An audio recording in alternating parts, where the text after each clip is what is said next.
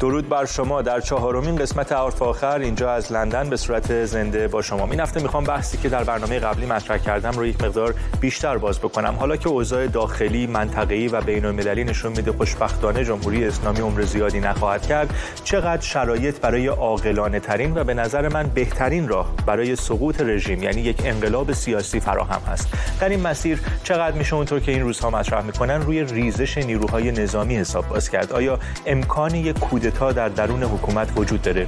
اونایی که میگن نه هیچ جوره نباید با نیروهایی که در سرکوب مردم نقش داشتن مذاکره کرد، چی؟ نظرشون تا چه حد درسته؟ این سناریوی 0 و 1 بحثیه که بین شما در شبکه‌های اجتماعی این هفته بالا گرفته و موضوع برنامه من هم هست. چرا؟ چون حرف آخر حرف شماست و همراه من باشید.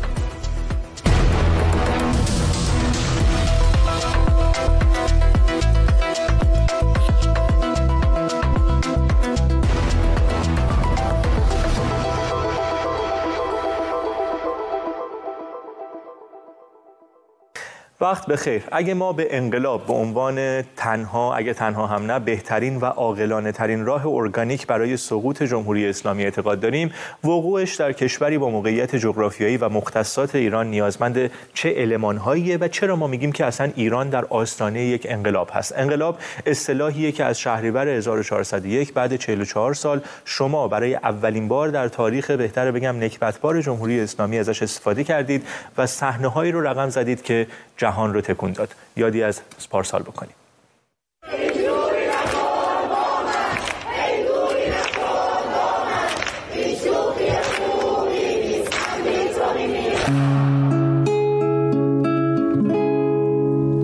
خاک این گندم تو خیابونه، خوشه خشم من و تو تشنه بارونه، حق ما کم نیست، زانوی غم نیست، قلب ما که دور از هم نیست، دنیای تازه این یه آغازه، پنجره تا رویا بازه،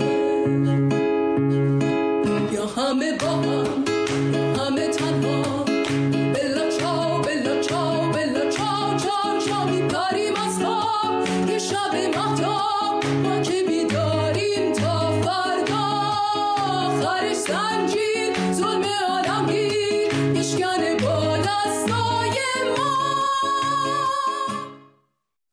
بله، انقلابی که هنوز هم در جریانه و وقتی ما ازش حرف میزنیم راجع به یک تحول ساختاری صحبت میکنیم که حکومتی مثل جمهوری اسلامی رو میخواد بزنه کنار. این دگرگونی زمانی اتفاق میفته که چند تا المان به نظر من کنار همدیگه قرار بگیره. این المان ها رو میگم که برسیم تازه به اون سوال اصلی برنامه که آیا امکان ریزش در این رژیم وجود داره یا نه، یا امکان کودتا وجود داره یا نه. یکی از این المان ها نداشتن سرمایه اجتماعی. ما میدونیم حکومتی مثل جمهوری اسلامی این رو بین مردم نداره. سرمایه اجتماعی دقیقاً چیه؟ اعتماد عمومی هست که باید به این رژیم وجود داشته باشه و ما میدونیم در 44 سال گذشته هر چه رفتیم جلوتر همینطور مردم از این رژیم گذر کردن و الان به جایی رسیدن که اگه حکومت بگه شبه مردم میگن روزه. یه نمونهش سخنگوی دولت هست که در یک محیط دانشگاهی ببینین چجوری هوش میکنن. ما میتونیم اعتراضمون رو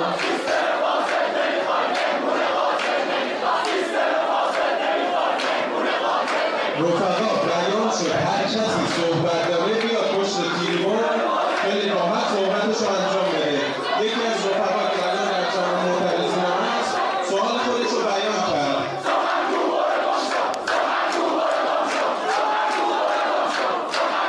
رفقا قانون دانشگاه و نظم جلسه رو رعایت کنیم.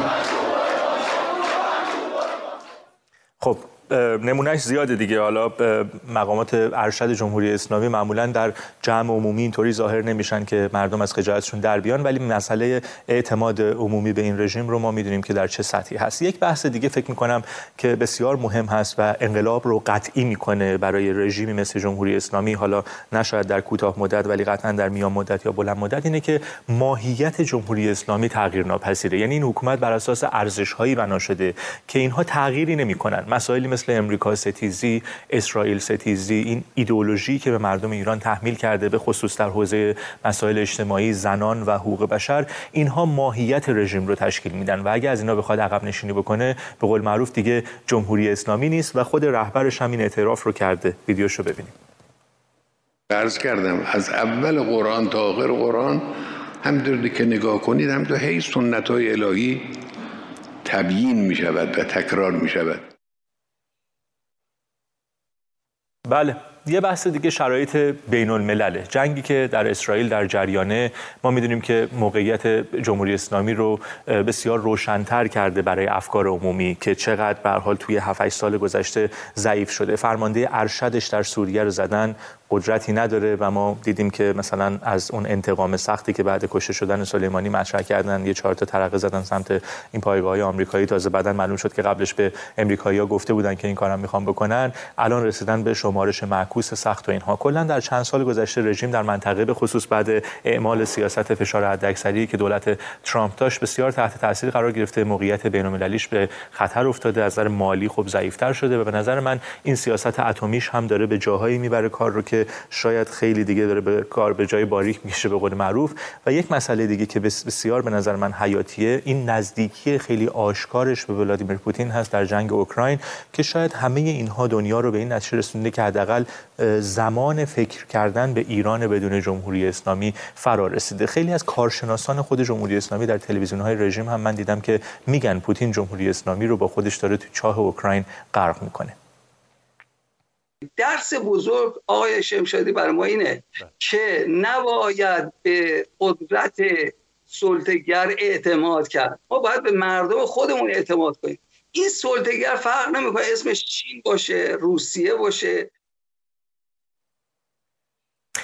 بگذاریم حالا از شرایط ایران در منطقه و شرایط بین‌المللیش. خود تقابلی که امریکا با چین و روسیه داره و به هر حال مسائلی که در جریان هم هست، تاریخ ثابت کرده که سرنوشت حکومت‌های مثل جمهوری اسلامی که به نوعی مستعمره هستن خیلی اوقات در همین تقابل بین قدرت‌های بزرگ رقم می‌خوره و شکل می‌گیره و الان ما می‌بینیم که این جنگ پنهانی که بین امریکا و چین و در کنارش قدرت نظامی و اتمی مثل روسیه در جریان هست میتونه عامل مهمی باشه در سرنوشت حکومت‌های مثل جمهوری اسلامی. با همه این حرفایی که گفتم، اگه ما فرض رو بر این بگیریم که شرایط برای یک انقلاب فراهم هست، یعنی نبود سرمایه اجتماعی و افزایش نارضایتی‌ها، شرایط بین‌المللی رژیم و ماهیت جمهوری اسلامی که تغییر ناپذیره، ما در این سمت به عنوان مردم ایران چه پیش نیازهایی لازم داریم؟ این که ما باید یک آلترناتیو داشته باشیم، یعنی نیرویی که با سازماندهی شرایط رو برای سقوط جمهوری اسلامی کم هزینه‌تر و فراهم بکنه و به جامعه بین‌الملل همین تضمین رو بده. این تغییری که ما دنبالش هستیم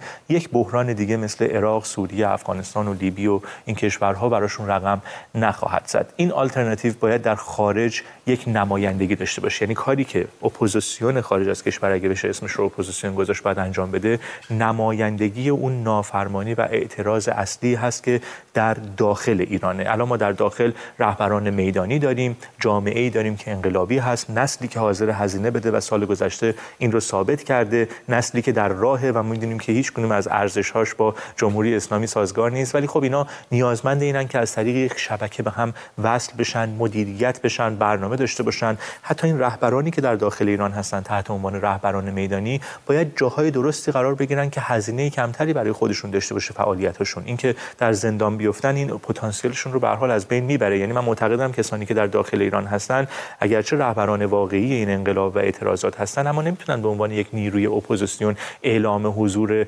رسمی بکنن، به خاطر اینکه قطعا جمهوری اسلامی دستگیرشون میکنه، به خصوص در زمینه مسائلی مثل اعتصابات و اعتراضات سراسری. این وظیفه نمایندگی خارج کشور این نیروها هست، چون این آزادی رو دارن، در جاهای امنی هستن و جونشون در خطر نیست. پس این نمایندگی به نظر من باید این وظیفه رو بر عهده بگیره. مردم ایران در تلاش هستن که این اتفاق بیفته، اما اپوزیسیون چیکار میکنه؟ به نظر من فعلا کارش مصاحبه کردن و دیدار کردن با 4 تا سناتور و نماینده‌های پارلمان و معاون وزیر و 2 تا رهبر سیاسی، اونم تازه مقدار اینا بیشتر میشه در اوج اعتراضات در ایران هست. ولی آیا برنامه‌ای هست که به مردم و به دنیا ارائه بدن و تصویر فردای ایران رو بهشون نشون بدن بدون جمهوری اسلامی. یعنی بگن که اگه شما با ما وارد مذاکره جدی و واقعی بشید، از مردم ایران حمایت بکنید، هزینه‌اش به مراتب کمتر از ادامه جمهوری اسلامی هست. این رو من فعلا توی اپوزیسیون نمیبینم. مطمئنم خیلی از شما هم با من هم عقیده هستین. غرب و همه دنیا این رو باید واقع گرا بود. فقط و فقط دنبال منافع خودشون هستن. تا زمانی که به این باور نرسن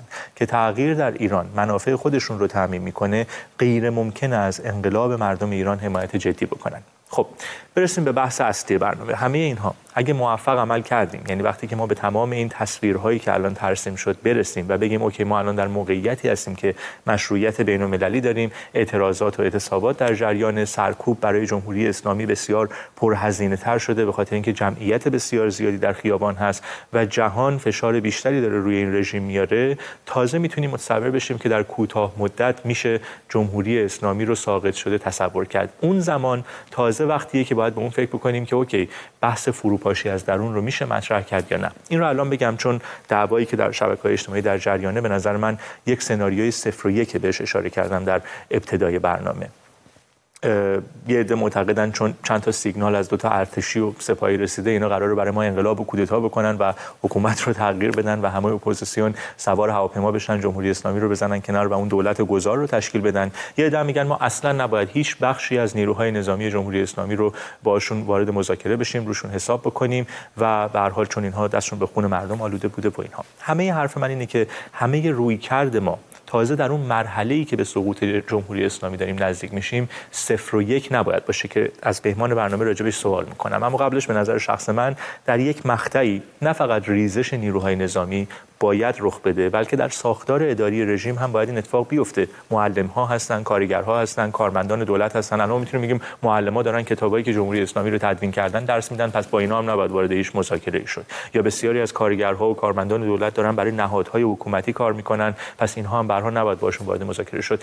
ما روی نیروهای نظامی هم که چند صد هزار نفرن در ایران باید به عنوان بخشی از همینها نگاه بکنیم، چون درصد قابل توجهشون نقشی در اتفاقاتی که در جمهوری اسلامی داره میفته نداشتن و ندارن. حرف من اینه که ما نباید این قسمت از بدنه حاکمیت رو اونقدر دشمن بدونیم که هیچ کمکی حاضر نباشیم در اون مرحله‌ای که اشاره کردم، مرحله آخر، ازشون دریافت بکنیم و راه گفتگو رو باید باشون ببندیم. وقتی به ماهای پایانی جمهوری اسلامی برسیم که سیگنال‌هاش قطعاً مشخص میشه و البته به نظر من فعلا در اون شرایط نیستیم، باید این بخش از بدنه نظام بهشون برای کوبیدن اون میخ آخر تابوت رژیم اعتماد کرد. اینم بگم که این حرف من تناقضی با اون شعار بسیار مهم نه فراموش می‌کنیم و نه میبخشیم نداره که بسیار شعار به نظر من درستیه. کسی که دستش به جان و مال مردم آلوده است قطعاً باید در آینده پاسخگو باشه و در برابر عدالت بنشینه و جواب پس بده. اتفاقاً کسایی که در رده‌های میانی نیروهای نظامی هستن، نیروهای اداری این به هر حال بخش مسلح رژیم هستن که تصمیم میگیرن بیان سمت مردم و از انقلاب حمایت بکنن، همونایی هستن که باید جلوی همینها وایسن. شما تصور کنید اون فرمانده سپاه یا فرمانده‌ای که دستور سرکوب و کشتار داده تا لحظه آخر پای رژیم مقاومت میکنه یا فرار میکنه، چون میدونه اگه نظام سقوط کنه محاکمه میشه و سرنوشتش چه هست. اون رد پایینی هم که از پایگاه بلند شده رفته تو خیابون مردم رو با باتوم و اسلحه زده، اون رو هم همون سرباز و درجه داری که همکارش بوده و در نقش سرکوب مردم نقش نداشته میدونه کی بوده، کجا مرتکب جنایت شده و میتونه بخشی از اون در واقع کمکی باشه که میتونه به آلترناتیو رژیم باشه در اون روزهای آخر. من معتقدم تا زمانی که بخشی از نیروهای مسلح پشت حکومت رو خالی نکنن و به مرحله‌ای نرسن که دیگه حاضر به سرکوب مردم نباشن، هیچ انقلابی به پیروزی نرسیده و در آینده هم نخواهد رسید. نمونه‌های تاریخی غیر از حالا ایران 1979 در چکسلواکی هست، در رومانی هست، میشه این رو دید، در تونس در جریان بهار عربی نیروهای نظامی رو دیدیم که چه نقشی ایفا کردن، در مصر در سقوط حسنی مبارک و بعدش در اون داستانی که برای مرسی پیش اومد و به هر حال می‌خواست کشور رو به یک جمهوری اسلامی دیگه تبدیل بکنه، ما دیدیم که نیروهای نظامی چه نقشی داشتن به هر حال در اتفاقات سیاسی که در این کشورها رخ داد. جدا شدن این نیروها و پیوستنشون به مردم به شدت خشونت رو کاهش میده، به انقلاب مشروعیت میده، از جنگ داخلی و اختلافات قومی قبیله‌ای که در شرایط ایران بسیار موضوع مهمی هست با توجه به اهمیت تمامیت ارضی جلوگیری میکنه و مسیر انتقال قدرت رو آسون میکنه. اما سوال مهم اینه که ما برای اینکه به اون آستانه پیروزی برسیم و با دنیا وارد مذاکره بشیم، آیا اون آلترناتیو رو داریم؟ چشمانداز و دستورالعمل مشخصی داریم تا بتونه اعتماد کسایی که قسمتی از بدن این رژیم هستن رو به دست بیاره؟ مردم ما ذهن محاسبه‌گری دارن، ذاتاً به سمت جریان یا رهبری میرن که این پتانسیل رو توش ببینن. ما نمیتونیم توقع داشته باشیم از داخل ایران کسی جون خودش، اطرافیانش رو به خطر بندازه، همون حقوق بخورنمیری که حداقل اجاره خونه‌اش رو باهاش میده رو ریسک بکنه. چرا؟ چون بیاد خودش رو فدای رهبران و جریان‌های سیاسی در خارج کشور بکنه که فعلا غیر از دیدار و مصاحبه و توییت زدن و بیانیه زدن کاری نمی‌کنن. من همچین چیزی رو نمی‌بینم و مردم هم فکر نکنم غیر از این باشن. یک سالی که از انقلاب مهسا میگذره، من شخصا حرکت تاثیرگذاری از مخالفان رژیم ندیدم که حتی بریم به سمت اون مرحله آخری که بخوایم روی بحث فروپاشی و ریزش از درون به هر حال بحث بکنیم و اون امید واقعی رو برای براندازی اینها ایجاد بکنن. این بستر سال گذشته وجود داشت، میتونست گسترده‌تر بشه، مدیریت بشه. اشتباهاتی به نظر من این برای آب رخ داد که خیلی از محاسبات رو به هم زد، اما شاید درس مهمی هم شد که برای بار دیگه مردم بدونن که کسانی که در خارج از کشور میخوان نمایندگیشون بکنن کجا وایسادن، از همون اول شفافیت باشه، پاسخگویی باشه، برنامه باشه که دیگه به هر حال شکست‌های این چنینی تکرار نشه. برگردیم به موضوع ریزش از درون نظام و اون سناریوی 0-1 با مهمان برنامه. سال‌هاست درباره نیروهای مسلح جمهوری اسلامی مشغول تحقیق و مطالعه است و امشب همراه منه برای اینکه بیشتر متوجه بشیم چرا در ساختار جمهوری اسلامی ریزش یا عدمی ریزش به سبکی که الان مطرحه یک سناریوی 0-1 نیست. آقای مراد ویسی، بسیار خوش اومدید به حرف آخر. خوشحالم برای اولین بار در این برنامه در خدمتتونم و مرسی که دعوت من رو قبول کردید. سلام بر شما و مخاطبین عزیز در خدمت.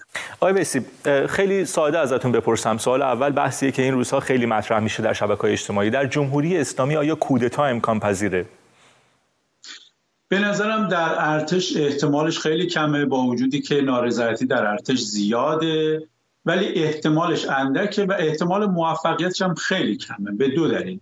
یکی اینه که یه نیروی مسلح طرفدار حکومت به اسم سپاه در مقابلشه و دوم اینه که در جمهوری اسلامی 17 تا سرویس اطلاعاتی وجود داره که وظیفه اصلیشون جلوگیری از کودتاست. ولی در درون سپاه به نظرم انگیزه بسیار بسیار کمتر از ارتش هست، به این دلیل که سپاه خود حکومته. سپاه نیروی مسلح حکومت نیست، سپاه خود حکومته. من در یک تحقیق دانشگاهی که داشتم میخواستم ببینم اگر میخوایم از جمهوری اسلامی عبور کنیم چیکار کنیم که اون خشونت کم بشه در مرحله عبور. به این نتیجه رسیدم که مبنای نگهداری حکومت نیروی مسلح است و نیروی مسلح در ایران یعنی سپاه، پاسداران، بسیج، نیروی انتظامی و ارتش. و اومدم رفتار اینها رو بررسی کردم که ببینم چجوری در کشورهای دیگه عمل کردن، مقایسه کردم با کشورهای دیگه که این اتفاق افتاده، یعنی موقع یک جنبش سرنگونی هست و حکومت به نیروی مسلح میگه سرکوب کن، نیروی مسلح سمت مردم میسته یا سمت حکومت. درست. 7 آیتم رو من بررسی کردم، بر اساس اون معتقدم سپاه کودتا نمیکنه. این 7 آیتم که 6 داشت وجود داشت، کسانی قبل از من در کشورهای دیگه رفته بودن اینها رو استخراج کرده بودن، این علمی که ایجاد شده بود آجر رو هم بود، منم در انتها یا آجر بهش اضافه کردم. و اون 7 نکته اینه که اون نیروی مسلح موقع بهش میگن سرکوب کن که سمت مردم میسته یا سمت حکومت، اول اینه که منافع سیاسی داره در حفظ حکومت یا نه، یعنی چقدر از حکومت سهم سمت‌های سیاسی مهم داره که سپاه پاسداران زیاد داره و هم دلیل پای حکومت میسته. دوم اینه که چقدر منافع اقتصادی داره، خود سپاه پاسداران منافع اقتصادی زیادی داره، این حکومت میمونه. سوم اینه که حرف شنویش از نظام بین‌الملل چقدره. سپاه پاسداران از نظام بین‌الملل حرف شنوی نداره که بهش بگن مردم سرکوب نکنه، ولی به ارتش مصر موقع اوباما گفت ارتش مصر دیگه سرکوب نکرد. چهارم اینه که تجربه سیاسیش چقدره. تجربه سیاسی سپاه پاسداران در سرکوب مردم زیاده. آیتم دیگرش اینه که چقدر در درون نیروی مسلح شکاف قومی، ملی، مذهبی وجود داره. در درون سپاه وجود نداره این شکاف طور جدی که اون رو از هم بپاشونه. آیتم بعدی روحیاتشون هست، روحیات فرمانده یا فرماندهان. این آیتمیه که شما خودتون اضافه کردید بهش، درسته؟ بله، من اینو اضافه کردم. مثلا در تونس فرمانده نیرو مسلح ژنرال عمار آدم دموکراتی بود. موقع بن علی بهش گفت سرکوب کن، گفت من نمیکنم. ولی در جمهوری اسلامی فرمانده‌های سپاه آدم‌های دموکرات، آدم‌های با منشی که مردم قبول داشته باشن نیستن، آدم‌هایی که دنبال منافع خودشونن. به همین دلیل با مجموع این هفتا، یعنی که هفتمیش هم نظم و دیسیپلین در درونشون هست، معتقدم مهمتریناش منافع سیاسی اقتصادیه و سپاه پاسداران به دلیل منافع سیاسی اقتصادیش از جمهوری اسلامی دفاع میکنه. البته بین فرماندهی و بدنه باید تفاوت قائل بشیم، چون الان سپاه و بسیج و نیرو انتظامی که همشون فرمانده های سپاه هستن، چون من اعتقاد دارم در 30 سال گذشته سپاه پاسداران پلیس کشورم بلیده و همه فرماندهان ارشد نیروی انتظامی پلیس هستن. به این دلیل احتمال کودتا در سپاه خیلی کمه، چون سپاه حکومت رو مال خودش میدونه. کودتا موقعی که میخواد نیرو مسلح حکومت سرنگون کنه، حکومت الان مال خودشه، چرا باید دقیقاً اصلا تو چه موقعیتی هست که بخواد همچین امتیازی به کسی بده؟ به نظر من از نظر خودش، یعنی چون اینا به هر حال مسئله رضایت عمومی و اینها که هیچ وقت براشون مطرح نبوده، از نظر مسئله اون حفظ رژیم و اینها اصلا در موقعیتی خودشون رو نمیبینن که بخوان این امتیازو بدن. آقای ویسی، دقیقاً به موضوعی که می‌خواستم سوال دومم هست رسیدیم. ببینید خب پس ما سناریوی کودتا رو خیلی چون احتمالش بسیار بسیار ضعیفه میذاریم کنار و به نظر من کسایی هم که الان راجع به این مسئله صحبت میکنن شاید اصلا امید واحد دادن به مردم هست که بخوایم تصور بکنیم که در جمهوری اسلامی فروپاشی از درون به اون مرحله‌ای برسه که نیروهای نظامی خودشون آخوندها رو بزنن کنار، چون هم تو که اشاره کردید خودشون بخشی از این رژیم هستن.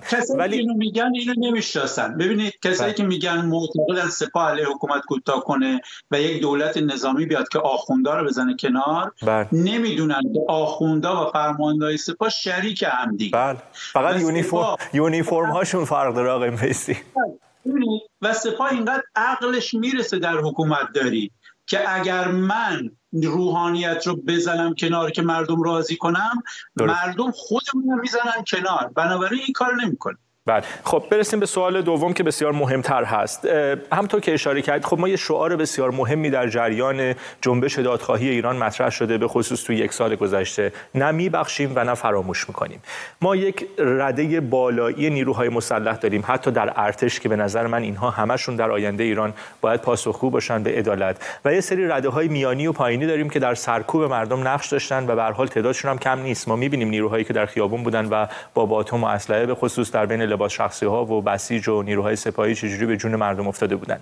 ما به عنوان سناریو اگر بخوایم به ریزش نیروهای نظامی، تازه در همونطور که در اون بحث اول خودم بودم اشاره کردم، در مقطعی که سقوط رژیم بسیار چشماندازش کوتاه مدت متصور میشه بود، به ریزش نیروهای نظامی فکر بکنیم، چجوری میشه این سناریو رو تعریف کرد؟ ببینید، مبنای ماندگاری جمهوری اسلامی نیرو مسلحشه. جمهوری اسلامی دیگه نه مشروعه، نه کارآمده، نه مقبوله. اونی که نگرش داشته نیرو مسلح است. نیرو مسلح هم که نگرش داشته یعنی سپاه، بسیج، نیروی انتظامی.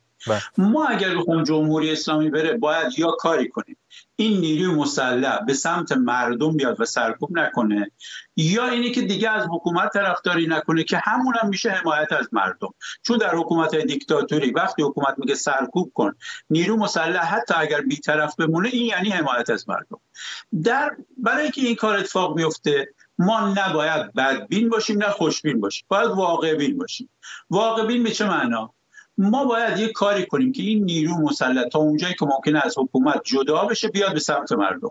هر کاری که بکنیم که این حکومت بره بچسبه به حکومت، ولو اینی که بترسه و بچسبه به حکومت، این به ضرر جنبش عبور از جمهوری اسلامی. ما باید کاری بکنیم که این بیاد به سمت مردم، از حکومت جدا بشه. راهبردی که من پیشنهاد میدم راهبرد 2 ستونی ترس و امیده.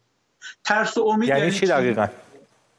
یعنی اینی که از یه طرف نیروی مسلح بهش امید بدیم که اگر بیای سمت مردم، اولا مجازات نمیشی، بعد از جمهوری اسلامی میتونی آینده‌ای داشته باشی. مجازات نمیشی به این معنا که اگر بیای به سمت مردم، مردم شما رو میپذیرن. از اون طرف این امیده. ترس باید باشه به این معنا که اگر با حکومت بمونی و مردم رو سرکوب کنی، بعد از جمهوری اسلامی شما رو در دادگاه صالح مجازات میکنن، محاکمه میکنن، و اگر جرم و جنایت انجام داده باشید، بر حسب اون جرم و جنایت شما مجازات خواهید شد. راهبرد 2 ستونی ترس و امید به این معناست. امید بدیم که اگر بیان سمت مردم اونا رو میپذیرن. خب حالا فکر میکنید آقای ویسی این وظیفه اپوزیسیون هست دیگه، یعنی اپوزیسیون باید این ساختار رو ایجاد بکنه، ولی خب اصلا فکر میکنید در این مراحلی که ما در مبارزه با جمهوری اسلامی درش قرار داریم واقعا الان بحث ریزش رو میشه مطرح کرد؟ یعنی اصلا اپوزیسیون در اون وضعیت قدرتمندی هست که بخواد رو ریزش حساب بکنه؟ اصولا نیروی مسلح موقعی که این راهبرد ترس و امید در موردش کار میکنه که شما در مقابلش قدرت متوازن ایجاد کرده باشید، یعنی جنبش اعتراضی مردم به حدی قدرتمند شده باشه که اون نیروی مسلح براش سوال ایجاد بشه که من اگر بکشم بعداً چی میشه، نکنه من محاکمه بشم. اگر جنبش قدرتمندی در سرنگونی جمهوری اسلامی مقابلش ایجاد نشه، اون اصولا این فکر رو نمیکنه، اصلا دیگه اون ترس و امید کار نمیکنه. پس بنابراین مقدمه واجبش اینه که یک جنبش قدرتمندی ایجاد بشه، بعد نیروی مسلح به تردید بیفته و نیروی مسلح آخرین قشریه که به انقلاب مردم میپیونده معمولا. مرسی از حکومت سرنگون میشه. کامل و واضح. امیدوارم که در فرصت‌های بعدی هم در خدمتتون باشم آقای ویسی. مرسی ازتون. به پایان این قسمت رسیدیم. فراموش نکنید این روزها صدای خانواده‌های رضا رسایی و مجاهد کورکور باشیم که به اتهامات واهی در خطر اعدام هستند. به قول جاویدنام نوید افکاری، این رژیم هنوز برای طناب‌های دارش دنبال گردن می‌گرده. تا هفته آینده و قسمت دیگه از حرف آخر، بدرود.